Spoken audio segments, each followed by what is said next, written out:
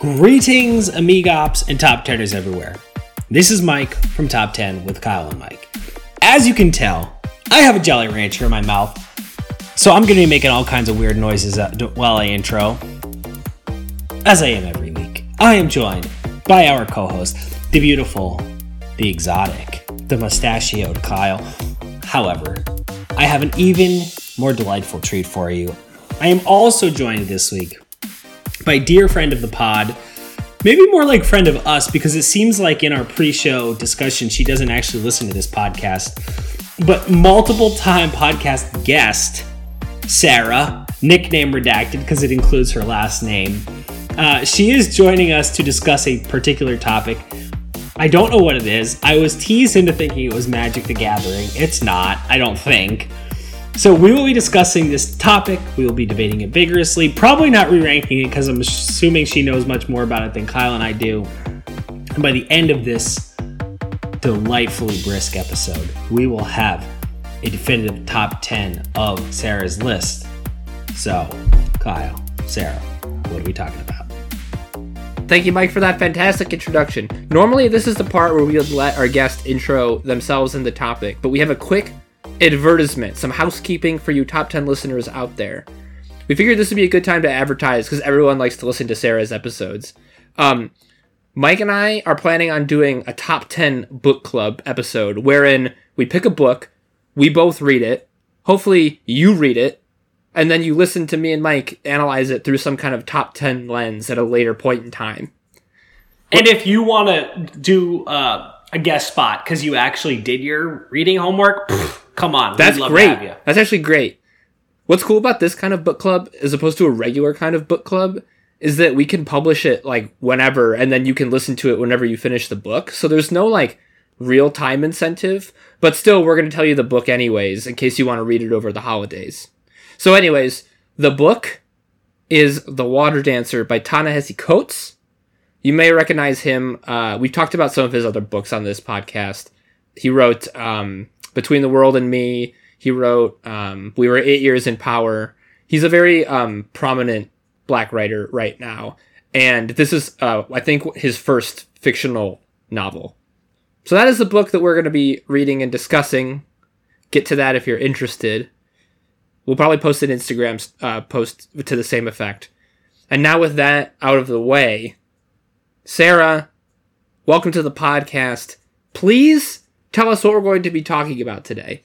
Well, Kyle, that was an amazing introduction, even with the book edition. I'm excited for book club in any form. And I feel like I must start off today by, one, thank you for letting me join again and continuing to just give me some fun times ahead in this lovely quarantine we have, but also to defend my honor as not a friend of a pod, but just pod enthusiast. I feel like on my previous pods I've talked about how podcasts in general are on my low of consumer rates. So I still love this pod. I just have to say, especially in quarantine now, definitely not listening to a lot of things. Yeah, pods, I will admit, even as a relatively avid pod listener, it's not exactly the right medium for the world we're living in right now. No, because podcasts are for like when you're outside, like exercising or driving somewhere, and no one does those things anymore. I will also say that what prompted this attack from Mike was just you like wanting to clarify the format. Like, when do we do honorables? When do we do not top threes? Which, not just when. There was when/what is it called? She said like that thing where it almost made it. When do we do the barely missed it's? Yeah, that actually, I kind of think we should probably rename it the barely. You should probably update it. Yeah, absolutely. Yeah, actually, this wasn't real confusion. This was just her clever way of giving us some notes. Yeah, you guys need to change the name of this segment. Always trying to hit that feedback loop with y'all. So anyway, just calling that out. But yes, very excited to be here today. Hopefully we can have a fun pod with a topic that, again, is not Magic the Gathering related. You might have to have a different guest come on, Danger Dave, some other time in the future. But I am here today, and with me, as always, you're going to get some food-related 10 lists. Chef Sarah! That's my joy and pride. And as we enter into this holiday season, I have a fun one for us today, and that is going to be top 10 Thanksgiving Day dinner side dishes. Oh, I knew this. I completely blanked. I forgot that I knew that this was what we were doing, and I did no research. So I'm keeping up with my usual standards. I was wondering if you were just playing a little silly there. This is not me playing radio. This was I actually forgot. Yeah, for context, all listeners, I just got so excited about having the potential of doing this pod that I texted both Kyle and Mike at the exact same time instead of hiding it from one of them. So hypothetically, they both could have been prepared. Clearly, only one of them Kyle, maybe did you came prepare? prepared. I prepared, so at least I know you did, but Kyle, did you do any background? No. Yeah, okay, good. Yeah. I'm glad we're on equal footing here. I like, if I can, I like to maintain a little bit of, kind of trying to figure it out on my heels as we go. Like, as Sarah begins to speak, I'll think of things. I trust Sarah to put a good framework together, and we'll go from there. I want to ask one kind of question framing for the front of this, and maybe you'll address it in your scoring or your kind of thought process.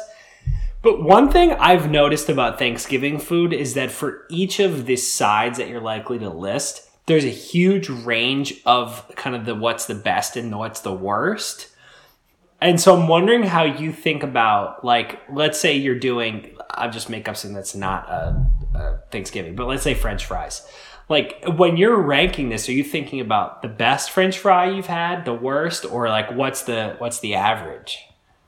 That's a great question. I think I'm definitely leaving it up for us to interpret based off of, I think, how many bad dishes you have experienced in your lifetime versus when you've experienced good types of dishes. I think everyone will have their personal favorites in this as well because of those biases. So it's not necessarily a strict list of this must be the best French fry or the worst French fry you've ever tasted, but holistically, how are French fries coming to you, and are you appreciative of them? Okay, I think that's probably the right approach, but I do think it will play into the scoring. Oh, absolutely. As I'm kind of just mentally cataloging the different sides, I'm like, oh, that was amazing. Oh, that one was gross, but it's the same dish. It's just like the really good version or the really bad one. Yeah, absolutely. So let's get into our scoring here. Things to think about. Again, if you like the side, if it's something you enjoy to consume, if it's something that you must have on your plate every Thanksgiving. And then secondly, if there's some notoriety behind the dish itself. So if you just think about it when we mentioned top 10 Thanksgiving side dishes, and that was the first thing that popped to your mind. I would also say, like, what are the odds that you're going to eat this dish at a time of year that's not Thanksgiving? Like, how that's big. Like, how Thanksgiving specific is it? That's a good call out. And I didn't necessarily think, because I was torn on this one, does that make it better or worse? Because I think the notoriety of a side and that fact that you only eat it during Thanksgiving makes it great. But I also, if I'm going to be eating it throughout the year, that probably means it's really tasty and delicious as well. We've dealt with some similar topics, not exactly like this, and I think our default is to say, if it's specific to the discussion, that's better. Yeah, I would agree. Like, if it's a thing that we're saving up for Thanksgiving to eat that thing, that's, I think, a good thing. Okay, that's good, because I think that's kind of how the list was crafted, unbeknownst to my consciousness, but I'm glad we all agree. Excellent. Okay, so the other reason that I want to call out that I did ask about our Just Barely Made It list and the honorable mentions was, as always, I'm probably just going to go off script here and have a different round. There's going to be a pie round. Oh, amazing. Wow. Because, pies they're dessert, but they're critical, and there can be sides if you just want to have dessert during dinner.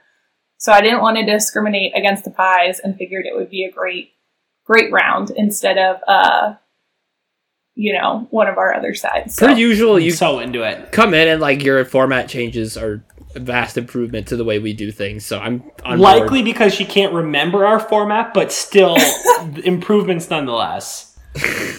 That's what I'm here for. Just trying to be innovative. That's all I bring to the hearing table. that we just have forgettable segments.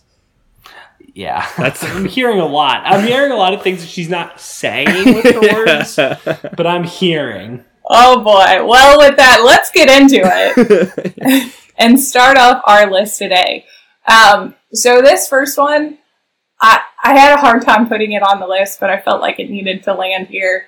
It's going to be carrots. Like a nice carrot dish. Straight up carrots. That's legit. And especially, like, Thanksgiving-wise, there's something visually that I love about the carrot. What comes to mind for me are those honey-glazed carrots in, like, the white crockery that have been cut up and are just sitting on the side of the table with everything else. I don't thoroughly enjoy carrots, especially if ranch isn't involved. So, making the fancy Thanksgiving carrots isn't my favorite thing, but I feel like it's a little different. It's a vegetable, so you have to have it on the table. And it's pretty much a staple that at least is always around in my Thanksgiving. So it made it to the list, and it's number 10. Yeah, whatever. I could take or leave a carrot like by itself. I don't think I've ever consumed a carrot like just by itself. Like it's usually diced and part of a larger medley of vegetables.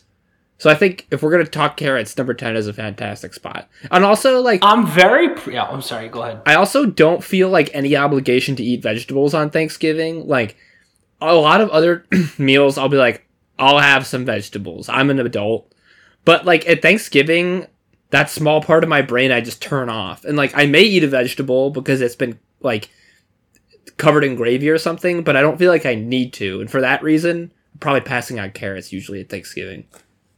See, for me, it's not about serving some sort of nutritional master. I find that vegetables serve to expand the stomach and cleanse the palate between other servings of gigantic things loaded with fixins. So I find that the vegetable is a necessary part of Thanksgiving for my stomach.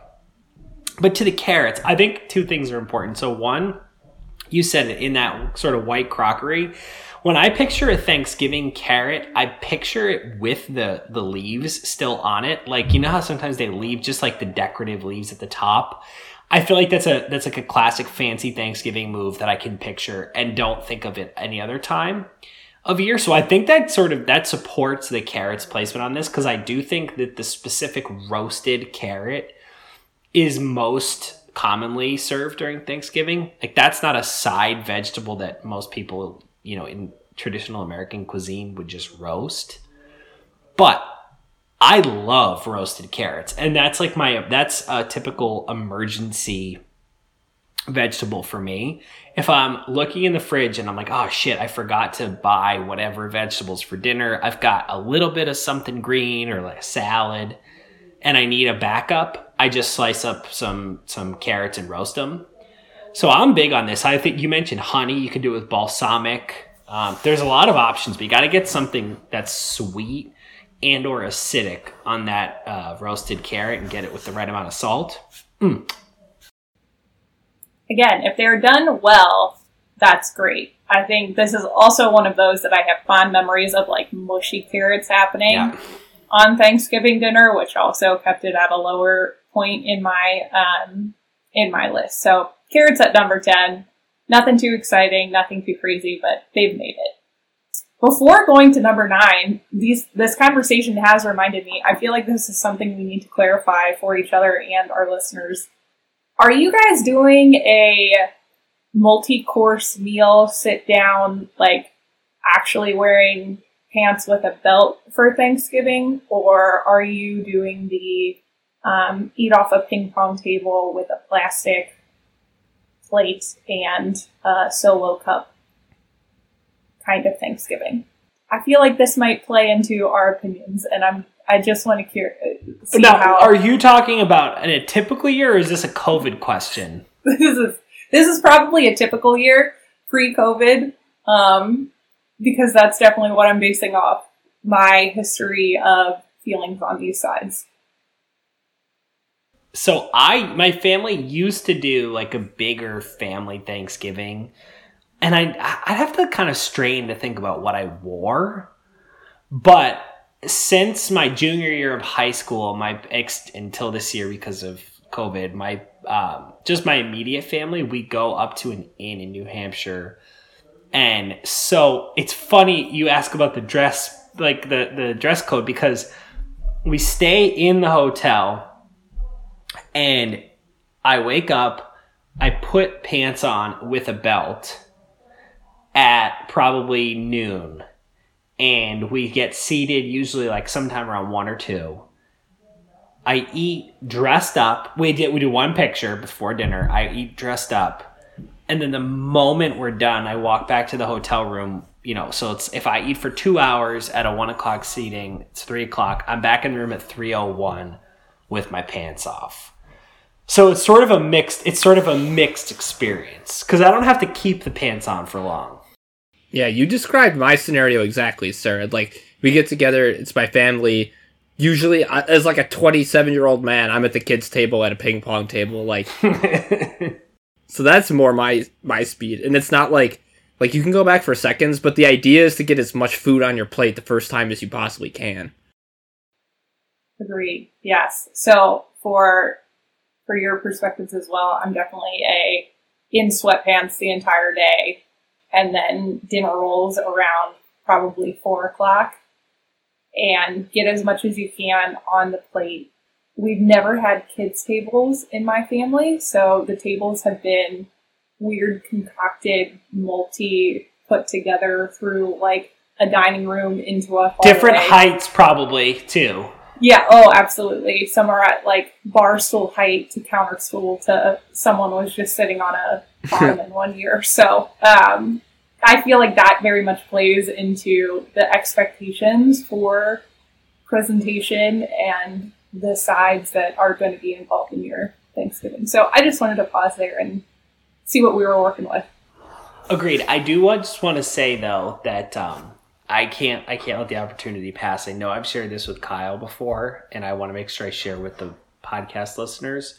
So my now wife, Caroline, and I have been together for quite some time, but I remember the day I knew it was something special was Thanksgiving. It would have been of 2010, probably 11, maybe 10 or 11. I don't know. And, we were at my house and we were having Thanksgiving. I don't know if it was before we started this tradition or if it was we had done 2. And I was in the other room away from the dining room clearing dishes or something. And I came back in the dining room and saw her like a little bit slouched down in her chair. And I looked over and I was like, did you unbutton your jeans? And she had. And I was like, man, this girl is a keeper. And that's it. I count the days starting from then. It's like before unbutton and after unbutton. Some people, that's like a dirty relationship thing. For me, I measured in terms of when she unbuttoned her pants to eat more turkey. I love that story. That's such a great story. Please tell me it was included in some form of your vows or like post-wedding speech. As I think about it, it wasn't, and I feel like a fool. Her mom probably wouldn't think that's that funny. I think it's funny. Oh, man. Yes. True, excellent Caroline moment. Just yes. Nailed it. Yeah. All right, so sorry. I've taken you far enough off. So number 9. No, that was beautiful, and I appreciate you guys taking that trip off the road with me. But yes, back to number 9. We're still hitting it in the vegetables. I brought up corn. So I want to clarify, I actually don't think, now that I'm thinking back to all my previous Thanksgivings, that we have corn on Thanksgiving, like corn in the cob. Maybe it's just like a microwave can of corn, because corn in the cob is way too much effort for a Thanksgiving meal if you're preparing like 10 other side dishes as well. And I think I put it on the list mostly because I think of it being very decorative for Thanksgiving and just something that's like on the side of a picture when you talk about a turkey at a harvest feast. So corn made it on the list, but now I'm questioning everything. Well, like, not like I'm never like a corn on the cob is more of a barbecue thing, but like I feel like that I don't think we do, but like a good creamed corn I feel like would be a really good side for Thanksgiving. That's what I was gonna say. The Thanksgiving is the cream corn. I'm looking right now. That's I actually, as you said it, I googled some recipes, and there's 2 or 3 on this list from Delish.com that are. There's one is a white cheddar baked corn, which actually looks really good, and then this other one is there's a corn casserole, but then the other one is slow cooker creamed corn. That looks like my speed. Ooh, that sounds really good. If you weren't already hungry, hopefully it's starting now. I am. Yeah. I think that's a great call out, Mike, because corn can definitely, especially cream corn, can be elevated to Thanksgiving Day amazingness. Yeah. I think it's a question of getting creative. Some of these side dishes are like kind of, normal and average and good on a Wednesday night, but can be really raised to a different level on Thanksgiving. Cream corn, I almost never prepare cream corn because it's creamed. Like, it's weird to eat, like, it's weird to pair it with stuff. But on Thanksgiving, I think it actually works because, like, if you're careful with your with your plate placement, the cream corn can be like a nice thing to sop with your dinner roll, or like it can actually like cream corn and gravy and mashed potatoes, like as if they mesh, like that's okay, and it's like actually makes for a good dip, like with turkey or whatever meat you're cooking with. So like cream corn by itself, I think, is kind of gross, but like as a part of this like full Thanksgiving plate, I think it actually has a place. I think 9 is about the right place for it, but it's worth discussing. That's a great call out. And now I'm thinking of like, the day after Thanksgiving mashup, I feel like it always has some form of, again, corn within the casserole and everything else that you're throwing into a dish. So that's a great point to be made about corn. And I guess it's okay that it made the list. Yeah, you did the right thing. Good stuff. All right, then. Moving on to number 8. And with just another vegetable. I put all the vegetables at the bottom. Clearly, we can see how I prioritize the placement of my Thanksgiving Day plate. But I feel like this one is the most poignant and notable vegetable, and that is our green bean casserole. Just straight up. So this is the first food I thought of, and I hate it. I hate green bean casserole. Like, I love green beans. I hate green bean casserole, but it's so... I think of Thanksgiving when I think of this. I don't know if you're making green bean casserole any other time than Thanksgiving. No. Like, you're psychotic. At least you are. In the space of your own home. Maybe it's like in a buffet of a restaurant that you end up at. In which case... yeah, go to a different buffet. Yeah. Also, there's COVID in the air. Don't go to a buffet. Don't buffet right now. No, I will say I have a distinct memory. At the end of every sports season in high school, you would have like a celebration banquet. And there was one place that we would always go to. It was called The Farm. And they had the best, I didn't like it because, again, not a fan of green bean casserole, but what I was told was the best hands down green bean casserole recipe. And I'm pretty sure my mom somehow found it or like talked to someone to get that recipe, and that is now what is made for our green bean casserole on Thanksgiving Day. So clearly someone else makes it not just for Thanksgiving, but that is what we utilize it for. I do love that story because that's how I feel like Thanksgiving recipes get communicated. Very true.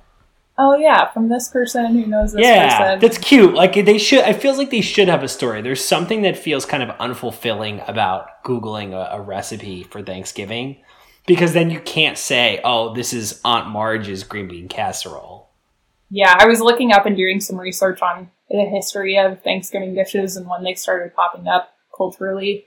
And this one was in the 1950s because all you needed was like onions, a can of green beans, and a can of cream mushroom.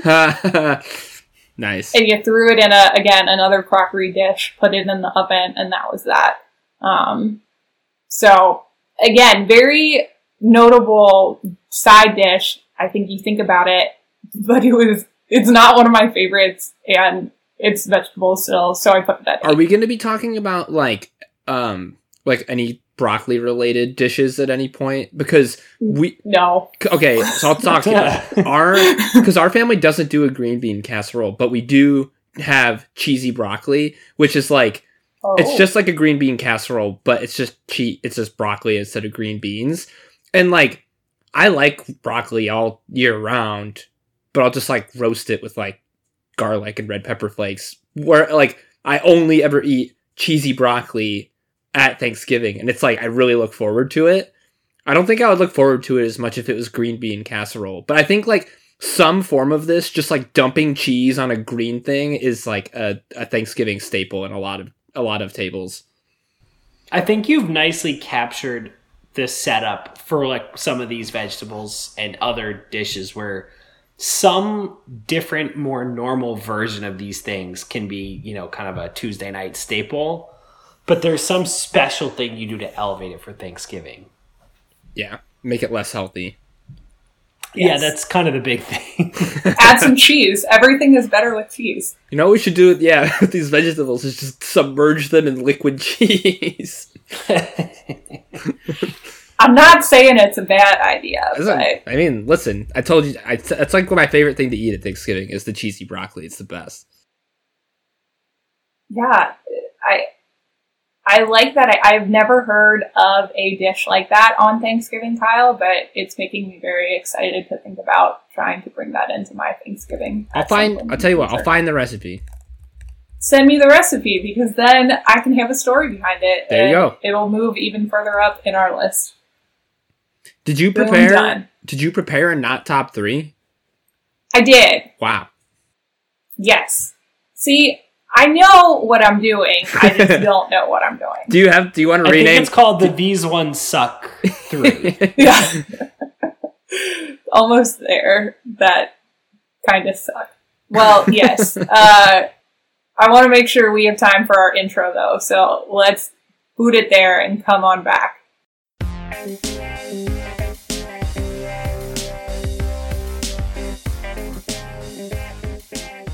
Wow. See, Mike, she does know the cues. Thank goodness. That was stankalicious. Thank you, Kevin. Thank you, Kevin. We do not know Kevin. We do not know Kevin. But we can still thank him. Yeah. Yeah, we can thank anybody. We could thank Nomar Garcia Parra. We can thank anybody we want. Yeah, so here's our not top 3. The first one is something I had to do a little bit of research on, but yams. And yams being different than sweet potatoes. It's a rabbit hole that many have gone down. Such a rabbit hole. I think I spent many minutes and hours probably trying to figure out the difference. And then I brought it into multiple of my meetings when I was at work trying to research this, just getting people's opinions of the difference between a yam and a sweet potato. Yams are lighter and notably less sweet. And I feel like there's something that people expect to have as a part of Thanksgiving. I've never had them because I don't think that you should include yams as a side. They're outdated and we've moved on. But yams. I don't eat yams at Thanksgiving. Yeah, I don't know if yams are actually a thing. They came up when I was looking at sides and I thought that's not a great thing. So it's interesting because, and maybe we'll chat about it, but there's definitely some room for sweet potatoes in this discussion. Absolutely. Yams for me, I don't know if anybody's ever read the book Things Fall Apart, but It's a book by an author named Chinua Achebe, and it's I'm now forgetting where it takes place. I think it's Nigeria. Kyle, interestingly, Dr. Manhattan reads Things Fall Apart. If you recall, on Watchmen, he's always reading a book. Oh, and shit. one of them he reads is this book. But How to anyway, Have an Enormous Dick. Yeah, he read that many times, cover to cover, baby. But we had to read this in high school, and it was one of those books that just nobody got. Like, we just didn't understand what the hell was happening. But in the time and place that it takes place, yams were very important. And it was like, so-and-so is like the richest guy in the street. He has 30 yam fields. And it's like, holy shit, he's got 30 yam fields. And so there was a period of time in high school when people were making a lot of jokes about yams. Mm. There's also a Kendrick Lamar song that notes the importance of the yam in different African economies. And like, it's like, what's the yams? It's so like, those are my interactions with yams. To be clear, I don't have the typical interaction with yams of eating them because they're gross. Then I think we found the right spot for them on this list. I think so. Yams, not top 3, number 1. So the next one is also something that I've not personally experienced before, and I'm curious if you all have heard of this. Maybe it's more of a Mike thing in your northeastern ways. Oyster stuffing. Oh, I've had that like offered to me. Nah, no thanks. I love oysters in the appropriate setting. The stuffing for Thanksgiving is not the appropriate setting. Wait, you stuff an oyster with something like take the oyster and you stuff something else with it? Oysters are part of the stuffing. Fuck yeah, that. you stuff something with oysters. There's no place for seafood on Thanksgiving. Remember that episode of Everybody Loves Raymond where Deborah wants to host Thanksgiving for the first time instead of Raymond's parents? Before you continue, can you tell Sarah and me, did Robert say anything to Deborah during that episode? I don't remember the specific line, but she tries to cook. Just do the thing. Just do the Robert voice. Deborah! Thank you. Raymond! But she tries to cook like an enormous like bass. And and they're like, everyone is, how it's like, what are you doing? Like, I'm kicking sea bass on Thanksgiving. What are you, like, it's like, was that Manny? Yeah, that's the woolly mammoth that they invited over. But it's like, the whole joke of that episode is that you don't cook fish on Thanksgiving. And so I don't know why you would want to stuff something else with an oyster. That seems fucked up. That's an excellent rule of thumb. I will say, though, that the place we've been going the last couple of years does sometimes do like a corn chowder or a clam chowder. That's different. Chowder is a whole different thing. Yeah, agreed. So it feels different. But I want to have full disclosure that I sometimes have something seafood adjacent with my Thanksgiving. Yes. But you're on the East Coast. No one in the Midwest is serving chowder at Thanksgiving, I would think. I would agree with that. They shouldn't be. Just, air fly us in, express some seafood and pay for that shipping, and I'm ready to go. Yeah, it better be very, very rapid shipping. For sure. So, again, it just came up in my research for this pod. I didn't like the idea of it, so I put it in the not top 3. Good call. Awesome. So the last one isn't food related. I'm getting a little off the rails with this one. I just wanted to call out like the history of Thanksgiving as a not top 3. Good call. And like shouts to you, Squanto. The narrative of highlighting and I guess romanticizing the colonization of the Americas. So yeah. I'm sorry, this is amazing. I just decided to Google Squanto, and the first thing that comes up when I type in Squanto, because does anybody want to guess? I'll tell you what. Okay, I'll give you some context. I'll give you a clue. So it's a book published in 1990. It's called Squanto, Friend of the Pilgrims, and the front cover is a very, very muscular Native American man standing on an outcropping, shaking hands with a pilgrim with a rifle under his arm. Oh boy. I thought you were going to say the first thing that came up was Bill O'Reilly's Killing Squanto book. It's actually just 2 words. Yeah, this makes sense. I just wanted to call it out. I see Thanksgiving as a time for family and friends and celebrating, being with loved ones. And I think that's a good thing to hold on to. But that's definitely a not top 10 of why people think Thanksgiving is a holiday to celebrate. So yeah, that's me getting a little bit off the rails there with our not top 3. So the last thing to add then is syphilis.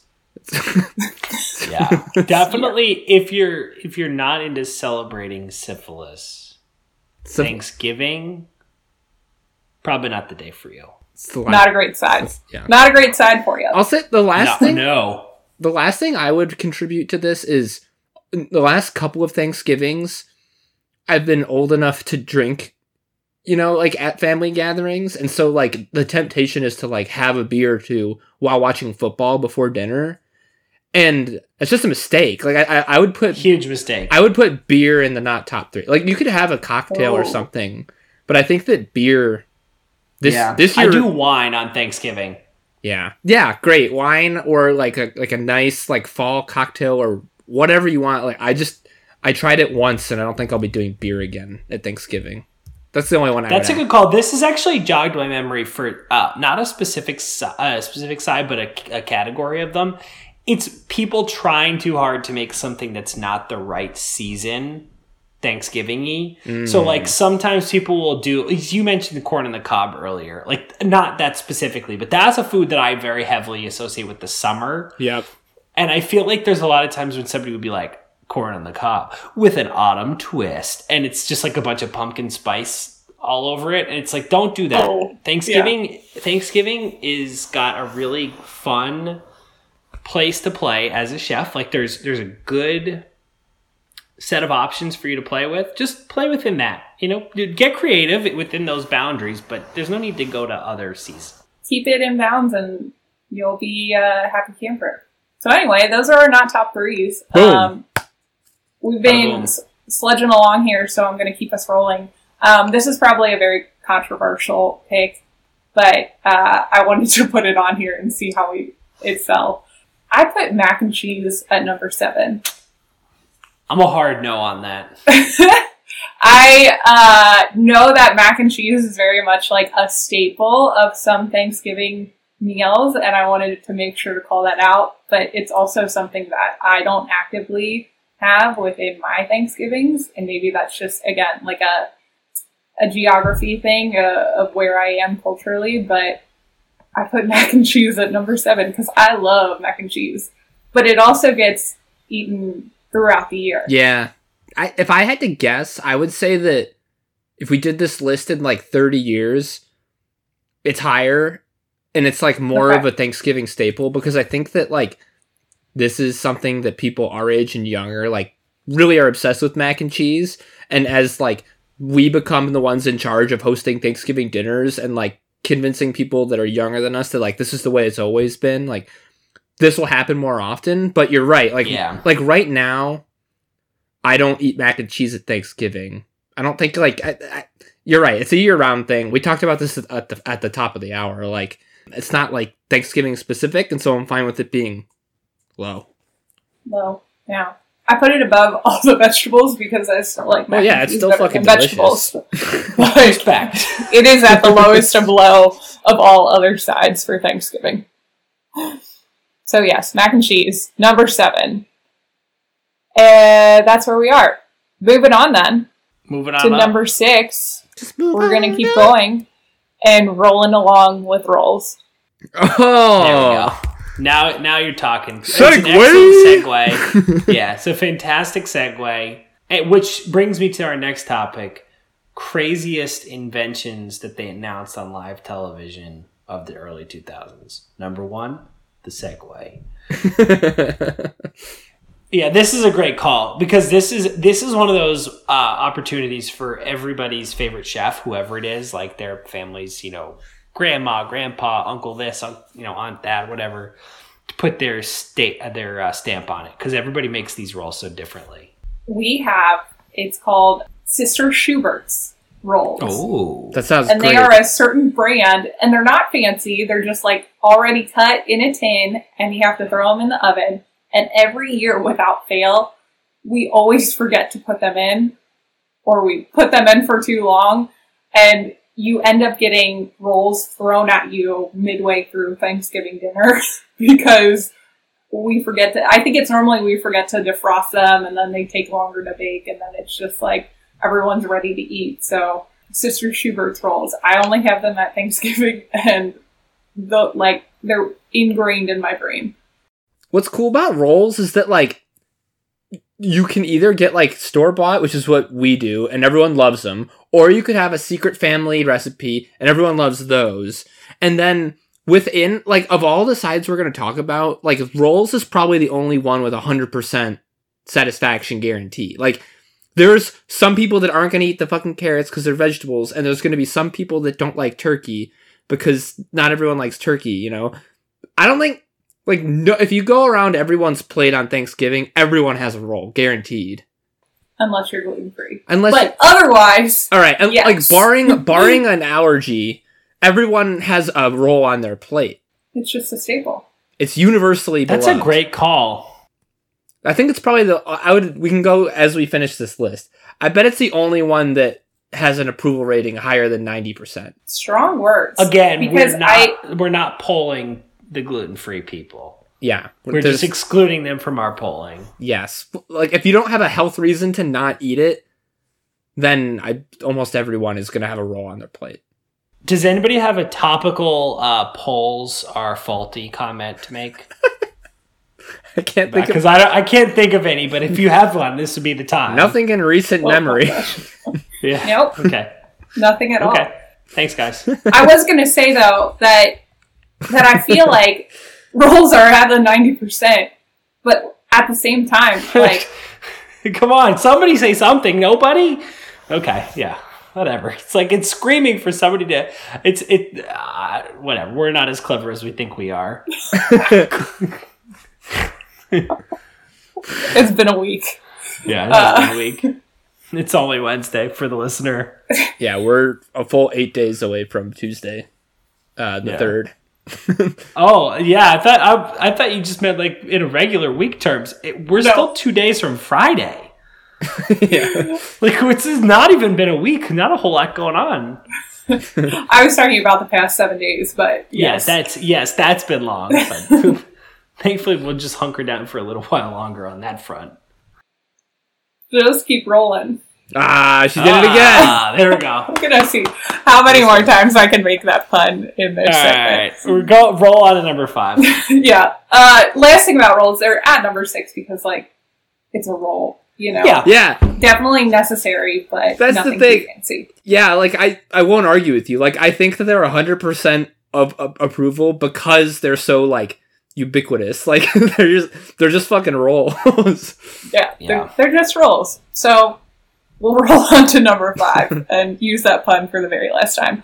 At number 5, I have not a yam, but a sweet potato, and more specifically, like the sweet potato casserole mush. Yeah. With the marshmallows. So that was a topic that I wanted to discuss with you all. Are you pro or anti marshmallows on your sweet potatoes? Pro. See, to me, it feels like overkill. Like, a sweet potato is already a little too sweet for me. Mm-hmm. So, like, it's like putting... it just seems like it's do less. Like, it doesn't need it. But I think I also realized that I'm probably in the minority in this take. I was going to agree with you on that one, Kyle. I feel like how we make sweet potatoes, we already end up adding, like, a pound of sugar into just the mashed up version of them, and they're already sweet, and then you add some sugar and cinnamon in there, and you're on your butt in 2 seconds after taking one spoonful of sweet potatoes just because of the content. So they're sweet. I've always liked the idea of marshmallows on top because I think it looks really cool. No question. And it sounds like a good idea just because they're fun and they're floofy and they're appetizing, but in practice, I don't know if it's the best move. I get what you're saying. These criticisms are not silly. I just disagree. But you make good points. Like you're not being crazy here. You're not laughing us out of the room. No, I happen to disagree, but I said it's a taste thing. And conversely, like I don't begrudge anyone, marshmallows in their sweet potatoes. Like I get it. It's marshmallows. Like it's understandable. Yeah, what am I? I'm not some kind of asshole that's gonna poop on marshmallows, but like it's just not for me. I'm an asshole who's gonna poop out marshmallows the day after Thanksgiving. The day after Thanksgiving. Wouldn't it be funny, like if it was marshmallows and corn as like the two foods that just come out the exact way they come in? When did I have marshmallows? I didn't know we were doing poop humor on this podcast. I'm concerned that you haven't thought through the door you're opening. Because I'm going to walk right through it. I'm surprised. Yeah, we haven't gotten here yet on one of my pods before because I feel like it's very applicable to everything we've discussed in the past. I mean, we talked at length about eggs. Like, and cheese and dairy. Yeah, it's amazing that we got all the way to sweet potatoes before, and it took marshmallows to get us into the door. I mean, I'm willing to do it. Like, I'll do a whole podcast about poop. I'll do it. But maybe that's our next pod. Foods that upset the digestive system. The thing about sweet potatoes is like you're likely to eat a sweet potato fry throughout the course of your year. On a number of occasions, but you're never gonna eat like pureed sweet potatoes outside of Thanksgiving. Really? Are you? No, absolutely no, definitely not. So I think there's one time, and that is Thanksgiving. So yeah, sweet potatoes number 5. So I think that it's fitting that it's in the top half of the list, but the bottom, because of the marshmallows. Well, also they're just like not that good. Like I was making a butt joke there, Kyle, but thank you for passing over that. Okay. All right. I see what you did there. Yes. I forfeit my point. Put the nail in the coffin. Put the nail in the coffin. Let's move on. Marshmallows, sweet potatoes, and number 5 sides. That's excellent. Yes. Okay, number 4. I'm excited to talk about this one because I think I have a different interpretation of it, but it's definitely high up there in standard sides for Thanksgiving, and that's going to be like your cranberry sauce. I just need to know, when you're picturing cranberry sauce, are you picturing, does it have the can still imprinted on it? Or is it like fancy and mush? Like, what are you picturing? Yeah, I'm glad that you brought this up because I figured this would either put it up high or low depending on our experiences with this. I want to hear your thoughts first, and then I'll tell you how it makes me feel because I have a very definite feeling. Yeah, so we normally have 2 forms of cranberry at our Thanksgiving dinners. One is the straight out of the can with the ridges and all. Plopped into a bowl and sitting there. There's like one person, and I forget who it is right now. I think it's one of my uncles who's just weird. They're all weird. It's my family, but who just really likes the canned cranberry. It might be my dad now that I actually think this through, which makes a world of sense. So we have the straight up cranberry can, and then there's also a recipe from my grandma for a cranberry sauce. And as a kid, I loved this. Like, I would dump it on my entire plate and, like, put it in with the potatoes and the turkey and all the sides and just, like, have the cranberry sauce covering. And I thought I was being healthy because, cranberries are healthy. Yeah. One year I finally watched how it was made, and I think it's equal or more parts sugar to cranberries. Yeah, no surprise there. That sounds about right. Yeah, it's really yummy. You just put like frozen cranberries and I think like there's some like tangerine slices in there and a couple of strawberries and then loads of sugar, and you just grind it up, and it's a sauce and it's perfection, and I'll eat that stuff for days afterwards, and always ask to have like an extra supply that we know we're not going to eat on Thanksgiving Day, but for leftovers. And so because of that, I put cranberry a lot higher than probably the can of sludge deserves. So I have had the experience of the fancy and the can, and I think they both have their place. But while the fancy is probably tastier objectively, it can never match the allure of the can. The can makes me so happy because it so symbolizes Thanksgiving. And like you with the sister, what's her name, rolls, it's like, I know this isn't fancy, but it makes me happy, and it reminds me of family and togetherness in the holiday, and it overcomes any of the shortcomings of the actual offering. And again, when are you ever going to pull out a can of cranberries, and put it on a table and serve it singularly as a dish? So Sarah, as a vegetarian, because like for me, I really like the combo of cranberry sauce with turkey. Like I'll eat that. I'll get a sandwich sometimes non-Thanksgiving, and if it's got cranberry sauce on it, like that's a really tasty sandwich.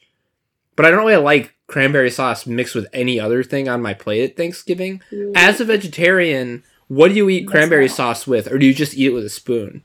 So yes and yes. I hadn't really brought this up, but yes, in recent years, as I've shifted away from eating meat, the sides of Thanksgiving have become the bread and butter of Thanksgiving for me. Literally rolls.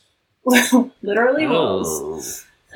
Thank you, Kyle. And so, yes, for me, cranberry sauce goes really well with gravy and mashed potatoes too. Yeah. Like getting that all together. Cranberry sauce on stuffing. It's like the sweet and savory combo is delightful. Exactly. Like cornbread, really anything that you were already gonna like mix your turkey or your meat in with, like cranberry sauce on top of that as well. I'll give that a try. I'm like a child in that like I don't want my cranberry sauce touching anything but my turkey, even though like the rest of my plate, the various sections are indistinguishable from each other. Like it's just a huge mash of whatever. But the cranberry sauce very specifically stays on the turkey. So I'm going to have to expand my cranberry circle this year, I guess. Yeah, that's holding you back. Yeah. That's holding you back. All right. Okay. Branch out and let it flow. Yeah, so cranberry sauce. I feel like, to Mike's point, both fancy and canned cranberry are very pivotal in a Thanksgiving meal. Yeah. And I put it up pretty high because of that. Yeah. I think that's fair. Work. So we're skipping the Just Missed It and we're talking pie or what? That was my goal. I was going to skip Just Missed It and talk pie. If we do need to bring in something else because of the corn, carrot, mac and cheese debacle, I guess now we can take a quick second to talk about Missed It. Sarah, you missed it. And then I would vote we let you keep on rolling. Let's do your pies, and then at the end, if you've missed anything, Mike and I can chime in. That sounds like a plan. Cool. So, yes, honorable pies. I'm just going to do 3. I feel like there are more, but let's just talk about 3. And I'm going to go 3, 2, 1 as a standard top 3 list. Sure. So number 3 is the apple crumble cinnamon pie. Like, just the apple pie that you soak those apples in and have the nice, I don't know the what grid, it's called. The like grid, the crisscross. The lattice. Exactly. Yeah. She was the lattice. She was gesturing. The lattice. That is the word that I was doing a crisscross kind of motion with my arms.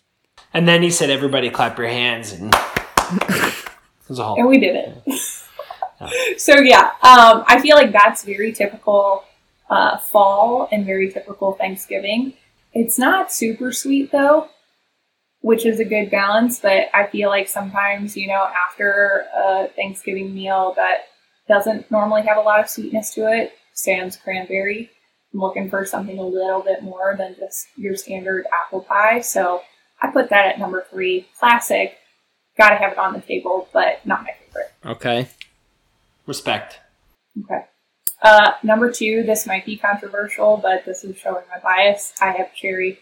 Like, whoa. A good cherry pie makes me so happy. Doesn't feel very Thanksgiving-y to my thinking. That would be my critique. Oh my goodness. When do you have cherry pie? Is that like a summer thing? I don't, but if I were to, it's not a Thanksgiving pie to me. Cherry pies are really popular in Michigan, where a lot of cherries are grown. And so like it's not all that uncommon to eat a cherry pie at any point in time during the year. But I would say rarely, if ever, does a cherry pie show up at our Thanksgiving. Is Warrant from Michigan by any chance? Is what? Warrant, the band that sings cherry pie. Probably not. I bet they are. They probably grew up right down the street from Kid Rock. Oh yeah, Traverse City. Just kidding. I don't know. They are? No, I don't know. Traverse City is famous for its cherries. I was going to be very colorful with that one. It says formed in Hollywood. Come on. I'm learning a lot today. I had cherry pie as like must-haves for Thanksgiving every single year. So this is blowing my mind a little bit. And I'm curious to hear what other pies you guys might have on your honorable pie list. Number 1, of course, is going to be our standard pumpkin. Like, what else would we do without it? Yep. But so to me, pumpkin is definitely the most Thanksgiving-y pie. No doubt. It's not my favorite of the Thanksgiving pies. My favorite is hands down the pecan pie. That's the one I'm thinking of. That's where I go. So if I'm rejiggering this list, and I don't think I was invited to, but if I were, I probably am going apple, pumpkin, and then pecan. Get your fingers out of these pies, Mike. Yeah. Oh my goodness. I appreciate this like inception moment that we're having here. Yeah. I've never had pecan pie at a Thanksgiving. For real? Really? For real. Wow. Like, we do not do pecan pie in my household. So it didn't even hit the radar for me. What about pecan pie? So this is super important. I know I'm interested in the pies, but did you guys know that Warrant released an album in 2017? Because this is unbelievable to me. Their studio album was titled Louder, Harder, Faster, which of course it was.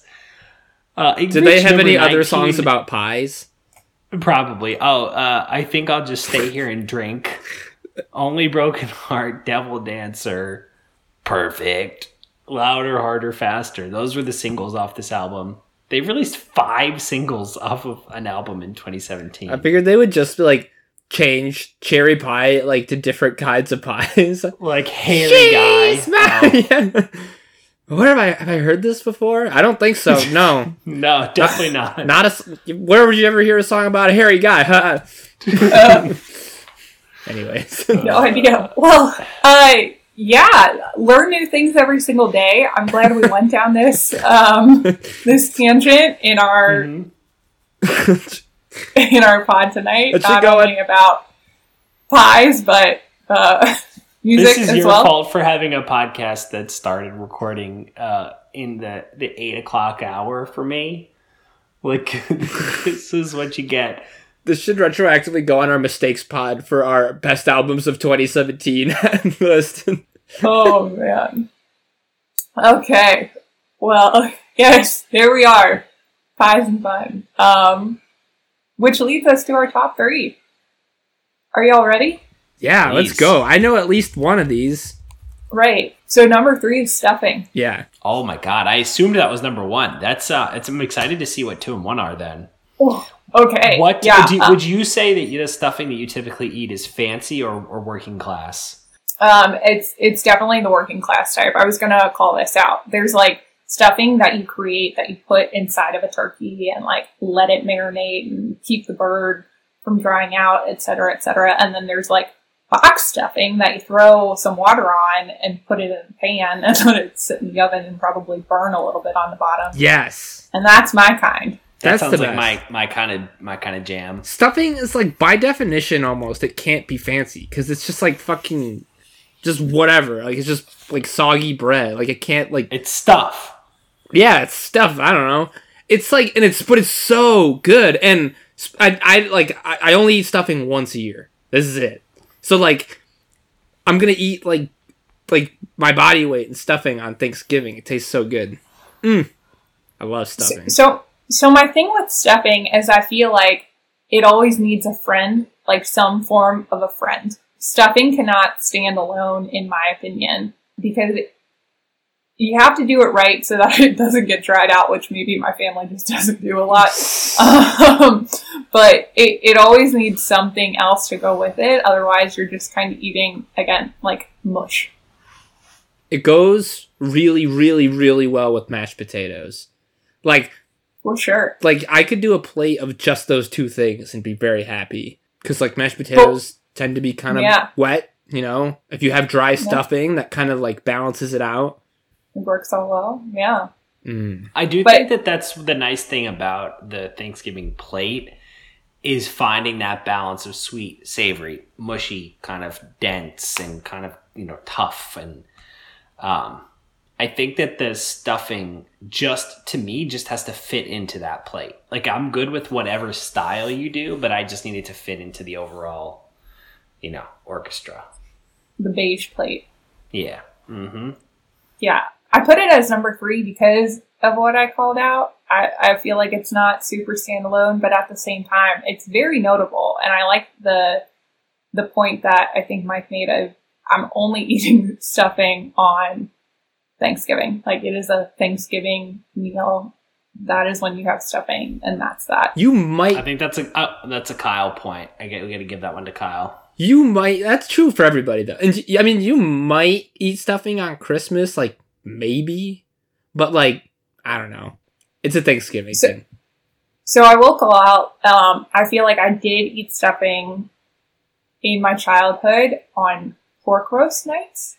My dad really liked to have like a side of just box stuffing when we had a pork roast. So maybe that's why, I don't know, I don't hold the same affinity of only stuffing on Thanksgiving.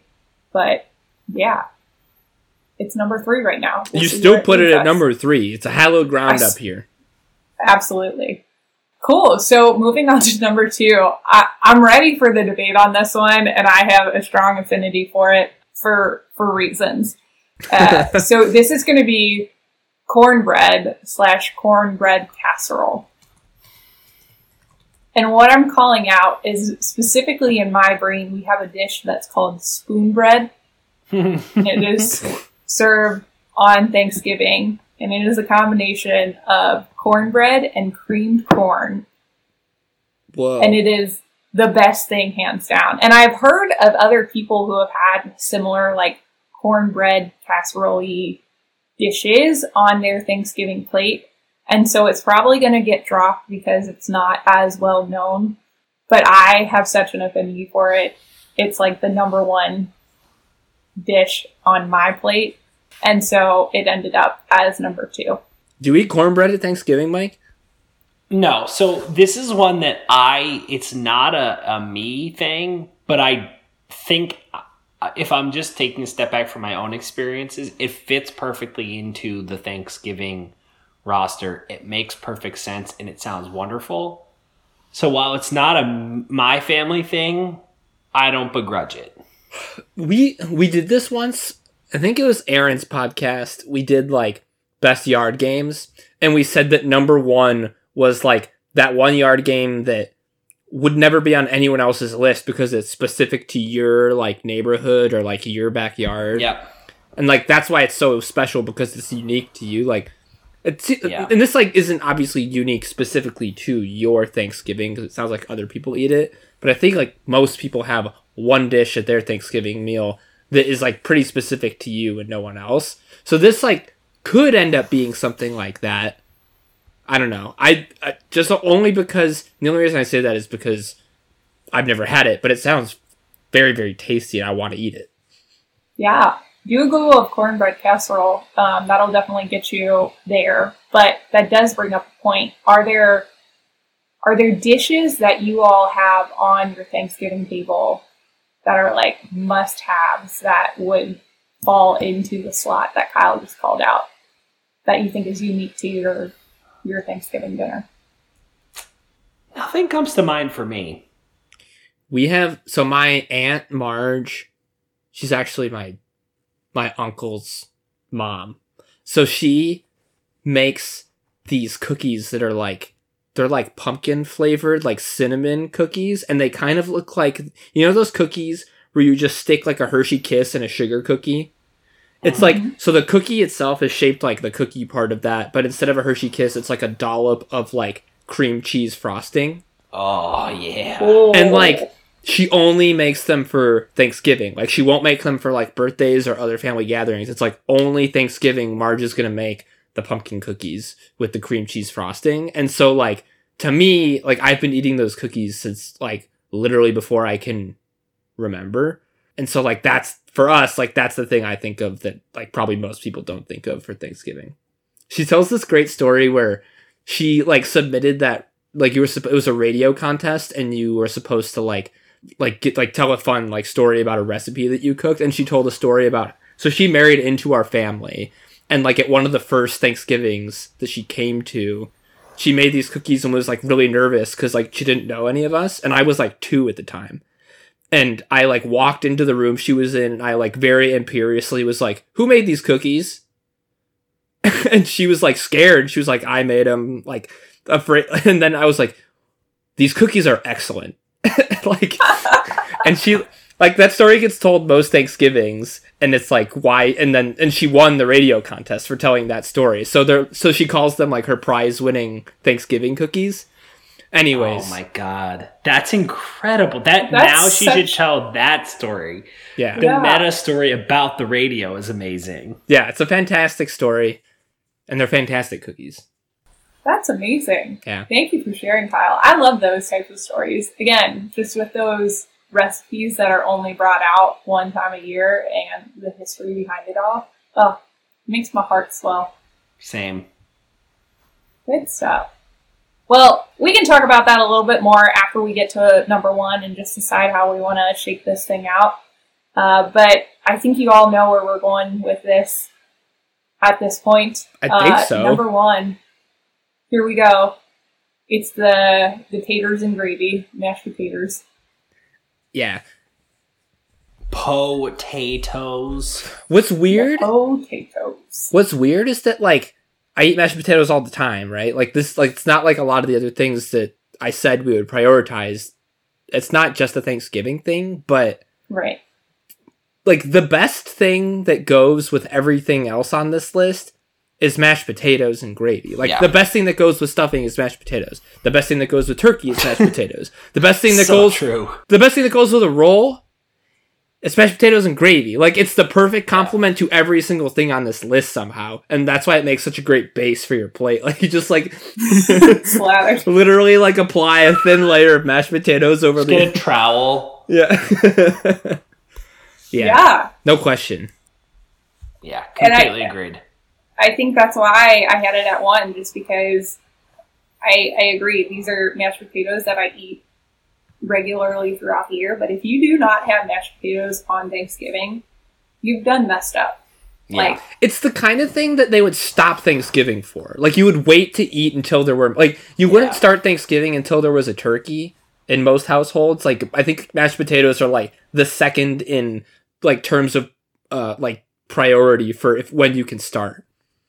Totally agreed. It's like if they could do like a movie on the Hallmark Channel about like the year that the turkeys and potatoes disappeared. It probably and then exists. like loving people brought it back, whatever, back into the world. It's a whole thing. that's amazing. So yes, that's mashed potatoes. Great call. As I was Googling, all the standard Thanksgiving sides to make sure I didn't miss anything on my list, I did come across different potato recipes where they're like, oh, do them this way, switch up your potatoes, make it fancy this year. And every single one, they looked yummy. But again, if you don't have mashed potatoes on Thanksgiving, something's not right. So that's why they're at number one. I'm feeling pretty strong about that one. And I think that's our list for today. You'll get no argument from me. That's number one. Yeah, totally. Okay. Mike, can you think One of down. anything that Sarah even missed? I don't think so. Two things. One, I can't think of anything. Two, I'm comfortable kind of generally leaving the list as, structured. But nothing really comes right to mind. I feel like we hit all the big stuff. The only thing is, like, because Thanksgiving is so turkey-centric, to me, we always have a turkey and we always have a ham. But the ham, to me, almost feels like a side because it's so kind of, like, shunted. That's a good call. I was actually thinking about this, like, other meats topic, and I agree with your assessment that it's, like, it's not meat. It's, like, a side meat, which is so weird. It truly is. Like, I get a side of ham with my turkey, and I prefer, like, a nice honey glazed ham to a turkey, so I always eat a lot of it at Thanksgiving. I'm not, like, Oh, wow. I don't feel that serious about including it on the list, but I think the Thanksgiving ham deserves at least a mention. I barely missed it, if you will. This is really interesting because I come from a household that's like, again, only turkey on Thanksgiving. None of this like chicken or ham or anything else. And when you said honey glazed ham, that is Christmas in a nutshell. Like, Yeah. honey glazed ham is had on Christmas and Christmas only. So I understand and definitely hear where you're coming from, but that had never even flown on my radar of sides. I think you're right. Like, I think most people would say the same thing. Like, fuck you, eat ham on Christmas. That's what the Grinch was trying to steal. Right. Yeah. The roast beast. You're right. It was a roast beast. And hash who, or who hash. Anyways, I don't think it warrants inclusion, but that's the only thing I can think of that we didn't talk about. I think you really hit the staples here, Sarah. Good to hear. The only other ones that kind of came up and were flying around my radar were squash in some form, Brussels sprouts, again, in some form, more vegetables. Something came up in terms of rice and people having rice on their Thanksgiving table. Huge now. Yeah, that was just another starchy thing to me. And then I also love this. Tamales is apparently a very strong Thanksgiving side as well. Now I can get interested in that. Not on my plate, but I'm just excited at the prospect of coming to someone's house and there being tamales on the... That sounds good. Yeah. Mmm. Big fan. So, those Deconstruct were... that baby and you got yourself a Thanksgiving. No doubt. But yeah, so I don't know if you guys want to talk about anything else. Maybe switch some things up. I know cornbread might not hold on to number 2. Mac and cheese, I don't know if you guys want to demote that any further. I would say leave cornbread where it is. I would just say let's move mac and cheese down to number 10, and we'll just slide the vegetable trio up a spot and call it a day. That makes me happy. Okay. What do you think, Sarah? I'm comfortable with that. Okay. I am thoroughly surprised that we're all in agreement on this one, but I don't know if that's a good list or a bad list. But here we are. I think that you really nailed it. Like we were saying before, like the top 5 are the things that I associate most strongly with Thanksgiving. Number 1 is mashed potatoes and gravy. I think you nailed it. You put a lot of thought into this list. It's clear, and we appreciate that. Okay, cool. Well then, if we're all set here, I'll just take us through one last time through the top 10 Thanksgiving Day sides. Yeah, do it. Whatever. Okay, so at number 10, Thanksgiving side of the future, but not the now. That's going to be our mac and cheese, holding on for hope that in 20 years it will be a staple. Gotta love some mac and cheese. And then now we move into our vegetable trio. So at number 9, it's going to be our carrots in all their glory, followed next by number 8, corn. And then the staple classic 1950s go-to, our green bean casserole. Rationing green bean casserole. Just good stuff. And then our last, not quite top 10, but top 5, but pretty darn close, rolls. Such a good time. So yeah, then moving on to our top 5, we have our sweet potatoes, maybe or maybe not with marshmallows, depending on where you're sitting this year. Yep. Our cranberry form, whether in canned or over-sugared form for this year, but yes, cranberries in some shape. And then getting into our top 3. Don't forget about your pies, but with number 3, we will have our stuffing. Number 2, our cornbread casserole. Look it up, everyone. It'll change your life. And then number 1, the glue to it all, the base layer to every single Thanksgiving plate. Good old mashed potatoes. Literal glue in some cases, like using it as a bonding agent is a big play. Chef Sarah does it again. Together. Yeah, she did it again. Really great work, Sarah. I hope you all are ready to eat now and getting pumped about the upcoming dinner. I know a lot of you out there are experiencing a new kind of Thanksgiving this year, and might not have all the sides that we've called out, but hopefully it's unique in some form and full of love and thanks. Yeah, it'll be story worthy. Like there'll be fun, different, creative things, and people will have stories to tell for sure. Absolutely. Cool. Well, thanks for letting me join again and continue on this journey with y'all. Thank you for coming on, and thank you for just texting us and being like, I have a list, schedule me. Like, that's the best. Book it. I think she said book it, bitch. Yeah. Put me in, coach. Let's do it. I mean, I heard book it, bitch, but yeah, put me in, coach might have been the actual phrase. Yeah. So, obviously, a big thank you to Sarah. When we get into thank you mode, the next person I thank is Kevin MacLeod. You heard him earlier with our intro music and our not top 3, which was Stanky. We do not know Kevin, but we can still thank him. We are thankful for Kevin. That's true. Thank you, Kevin. And though we do not know Kevin, we can learn about him through his actual Wikipedia page. It's just unbelievable. He's legit. He's very legit. Super legit as balls. Yeah. Usually another person we give thanks for and give thanks to is my sister Erin. As you know, she put together our artwork, which is also stanky in its own way.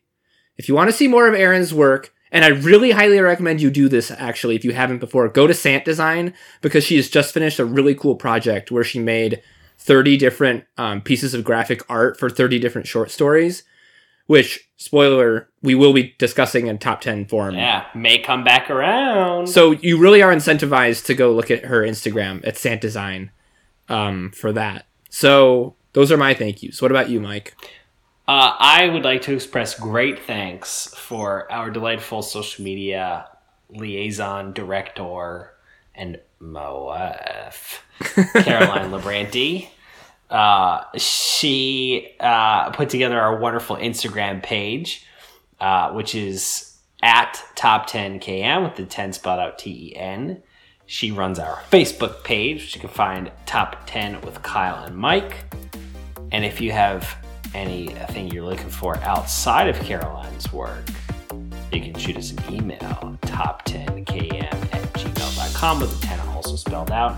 And if you're curious to find more of Caroline's personal work, you can check it out at cml.photos on Instagram. And finally, well, I'm sure you're listening to us on some sort of listening app. If you're looking for another one, we are on the Apple Podcast app, Stitcher, Spotify, Podbean, pretty much wherever podcasts can be found. So peeps, that's what I would say. Wunderbar. That's it then. Good work, team. That was a lot of fun. Thank you all for having me again. Such a fun time. I think we should go. I think it's time to go, right? Let's leave. Let's just go fill our stomachs. Yeah, I've got a Jolly Rancher that's just staring at me. And you know what it's saying? I should be a bowl of cereal. That's what it's really saying to me. Ew. All right. And with that. All right. See you, everybody. All right. Bye. Peace.